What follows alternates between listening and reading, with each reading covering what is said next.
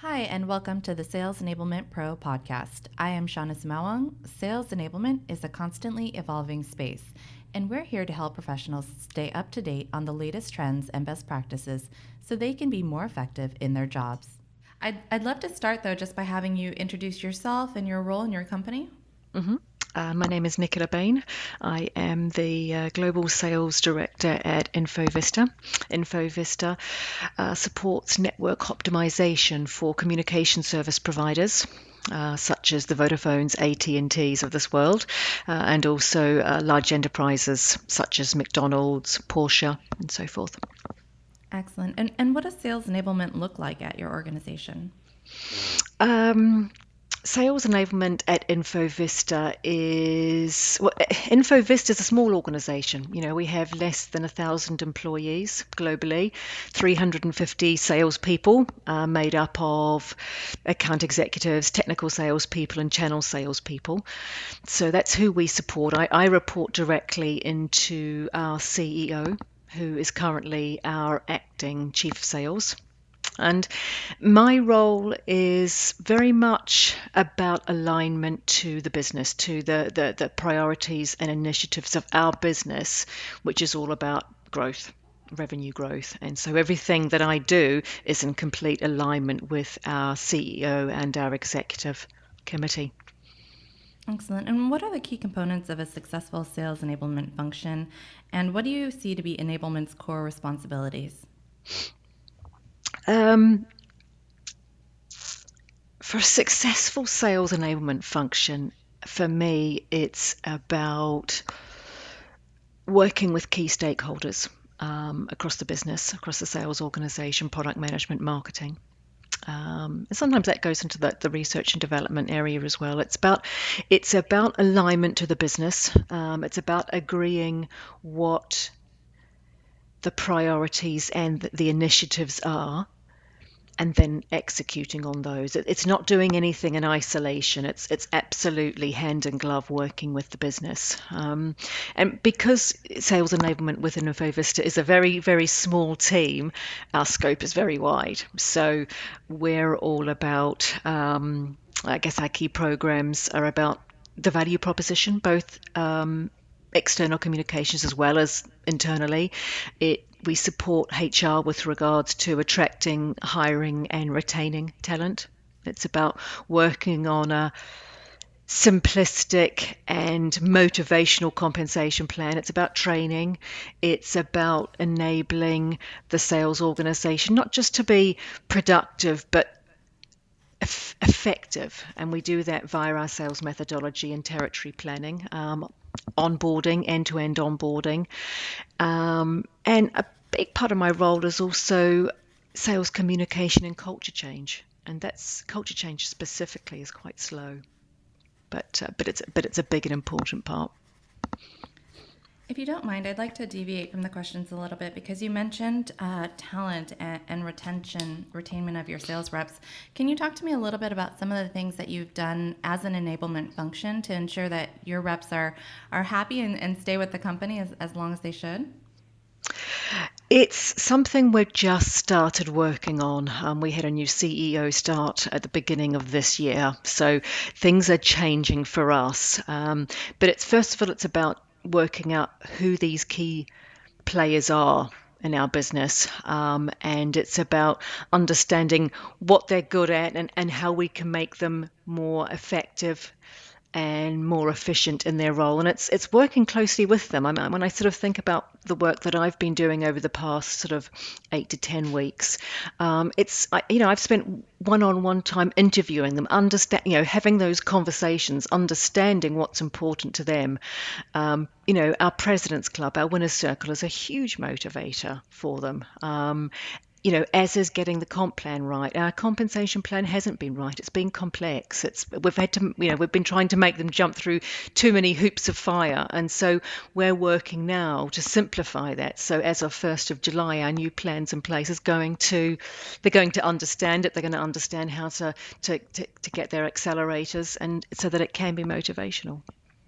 Excellent, excellent. The other thing that you mentioned was sales communications and culture. And I think culture is really important to me, particularly when it comes to an organization that is growing or scaling. What are you guys doing to retain your culture within your organization?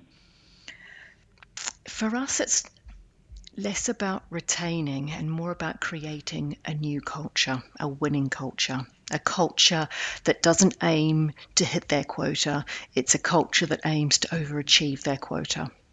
And that's a lot of effort, and it's not just my effort, it's effort of all of the leaders across our business working towards the same goals.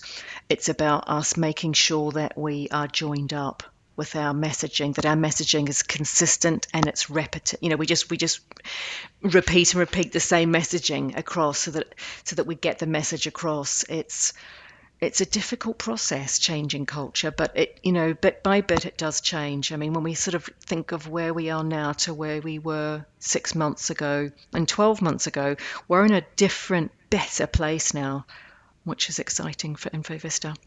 Absolutely.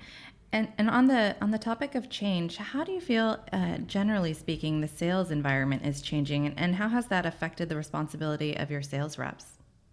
For me, there's a lot of information available for customers on the internet. So they're doing their research before they reach out, and when they do reach out, they generally have a solution in mind. But of course, the information that they're accessing, of course, is not unbiased, and it's not always clear about the pitfalls of various solutions. And I'm talking about direct competition, but alternative solutions as well. And that can be really, really confusing.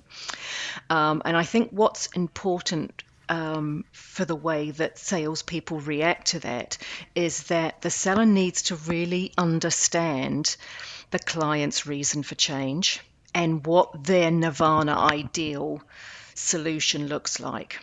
Not trying to sort of put a square peg into a round hole, to really sort of think, if you had the perfect solution, what would it look like? And then trying to work from there. And certainly it's really important that the sales reps are credible, that they know their solutions, they know the problems that their customers face, so that they can together work with the customer to work on the best deal. And there's a lot of pressure on budgets within organizations, and those budgets are going to be allocated to fixing the big problems. Nowadays selling software as a nice to have, it's just not happening. When I think, I'm a buyer of software and I'm only going to go through the pain of buying and software and maintenance and integration, everything like that, if the problem's worse than more painful than the solution. So it's really important that we are attaching our solutions to the biggest problems, that we are helping the client understand the value, the quantified value, the return on investment to their business, working through with them on those numbers so they really understand what the value is to them. And also I believe that there's a lot more people involved in the buying process now. And it's really important that salespeople are able to navigate the politics within an organization and cover off and be transparent and cover off all of those different stakeholders. Absolutely. At the Sales Enablement Soirée in London, you spoke about the need for sales to get back to basics, to really understand the customer's business problem and align solutions to create a sense of urgency. And you mentioned that just now as well. What are some of the ways that sales enablement can help encourage that behavior, but also prepare their reps and arm them with a way in which they can create that sense of urgency within their existing deals? Mm-hmm. For me, this really aligns to sales methodology, and within Infovista we use value selling, and that is about aligning our sales our approach to the sale around the customer's business issues and problems, their reason to change. The solutions that Infovista provides are very, very complex, and the solutions are quite often unique to a particular customer. So we need to understand the detail of the customer's business now and in the future to work with them on the best solution. And if the business issue and problem are not big enough, the deal will progress too slowly, or it may not close at all, and therefore we're not working on the right deals. So we've got to be really cognizant of attaching our focus and time and energy on the clients that have the biggest problems, the ones that really need to change, whether it's they need to break into new markets, reduce OpEx, whatever it might be for them, we have to align to that. For us, value selling is about, it's not, I guess it's embedded all across our organization, not just within our sales organization. It's within our product management, it's within marketing, it's built into Salesforce. When our executive committee go on client meetings, it's what they use before they go into a meeting as a value prompter. So it's really us being as proficient as we possibly can in the value selling process so that we can sell to the right customers at the right time. Excellent. You mentioned just a moment ago how important it is to be able to prepare your reps to go up against their competition. What as a sales enablement function have you done to arm your reps within your organization? Understanding, working with product management and product marketing to understand what our differentiators are. And I'm not just talking about the features and benefits and the capabilities here. I'm talking about what our differentiators enable a client's business to do that's different from our competitors. And that could be alternative solutions as well. So it's enabling them to have the bigger conversation, because although we may have a differentiator, that may not be of value to a particular customer. So therefore it's of no value. So we have to find out, really what it is that the customer's looking for, what their ideal solution looks like, what the problems are, so that we can work with them on that best solution. And we have comparator guides, we have all of that competitive intelligence, but the most powerful thing is being able to have those deep conversations with the customers about their problems and about their ideal solutions. Absolutely. That's right in line with value selling. Excellent. Well, I'd love to also understand, because you mentioned the cross functionality that's necessary in order for sales enablement to be successful. But what are some things that you've done at Infovista to collaborate across those departments and regions? I guess at Infovista, we are a small team, and I mentioned we have less than 1,000 associates globally, but we are truly global. We're all working at different time zones. But I guess because we're a small team, it means that we need each other, and we all roll up our sleeves to get the work done. And so when I sort of think day to day, I'm in contact with salespeople every day, with sales leaders every day, with our executive committee every day.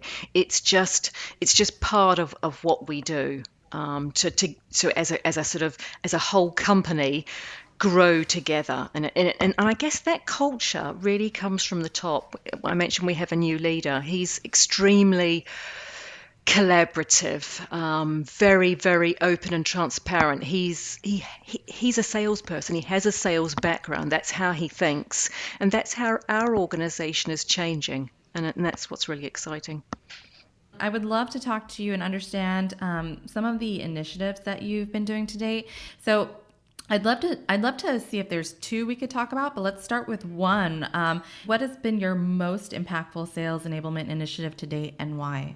The most impactful for me has been introducing the sales methodology, because prior to this, there was not one. And Infovista was a number of businesses that had come together. They had acquired, a number of businesses, and each of these businesses, they weren't siloed, they were working together, but they were just all slightly doing things differently. So, and this was one of the ways that we built the business case for value selling was to sort of have a common framework, have a common terminology across the business, so that all of our sellers and the supporting business units all use the same language. So that was really important for us.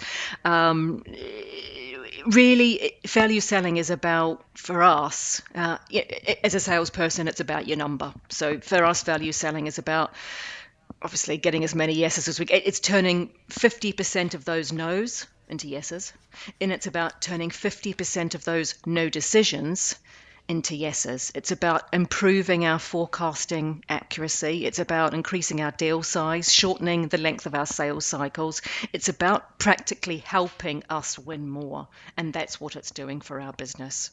So that's been the most powerful thing for us. And could you talk to me a little bit about what it was like to manage that change management process, rolling out that new process to your sales reps? How did you get them to widely accept and adopt it? First of all, it was getting the business, the execs, to understand what it was and why it was important. Value selling, part of the process is about quantifying the value to the business. So it was really important that I was able to quantify the value of value selling to our business, what it was going to do, bottom line for us. And so that took a long time. It took a long time. So, but we managed to do that. And when we it's not inexpensive to make that commitment, in the actual value selling methodology. But then, obviously the whole training that goes in behind it, it's really, really costly. But if your ROI, calculation works out, that you'd be mad not to do it. We trained the executive committee. So they didn't go through the full 2 days training course, but they did have training. And then we rolled out to the management team.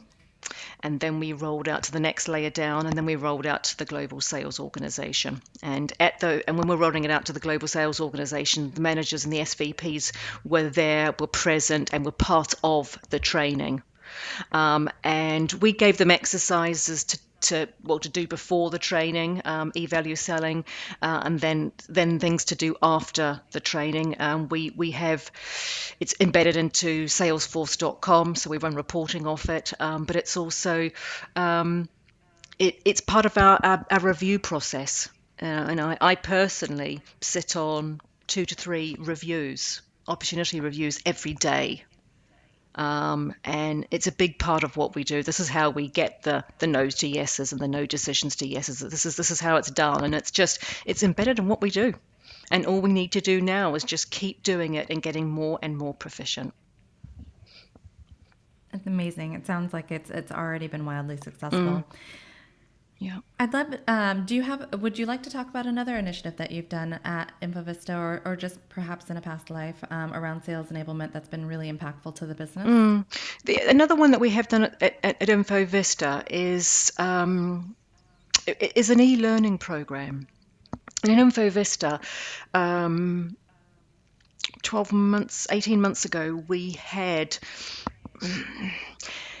less than 5 key channel partners, and it's one of our routes to market. And we were very reliant on those few partners. And we have an area of our business, the SD-WAN area of our business, where we have a very, very strong product, and we have some very key differentiators. And we knew that we needed to expand our channel business, and we've done that successfully. We've brought on a lot of new partners globally, and we needed to enable those partners all around the world, and we're talking thousands of salespeople globally. We have a small team of channel account managers whose role it is to bring on those partners, train the salespeople, and help them with leads and all of that. And that's a mammoth task to do that, and we're just not we just weren't scalable to be able to do that. So we needed a solution. And so what my team did was to build some e-learning. some sales e-learning, some pre-sales, and some technical e-learning. And so we built that with the help of our product management teams.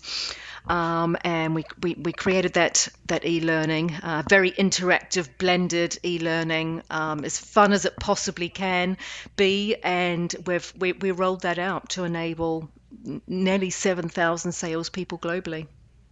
And it's been a huge success. And of course, the channel account team that we have is able to, when they do give training now, everybody has a base level of knowledge that they can then expand on. And it means that the number of opportunities that we're now working with has just gone through the roof. And that's what's driving some of our business growth. Thanks for listening. For more insights, tips, and expertise from sales enablement leaders, visit salesenablement.pro. If there's something you'd like to share or a topic you want to know more about, let us know. We'd love to hear from you.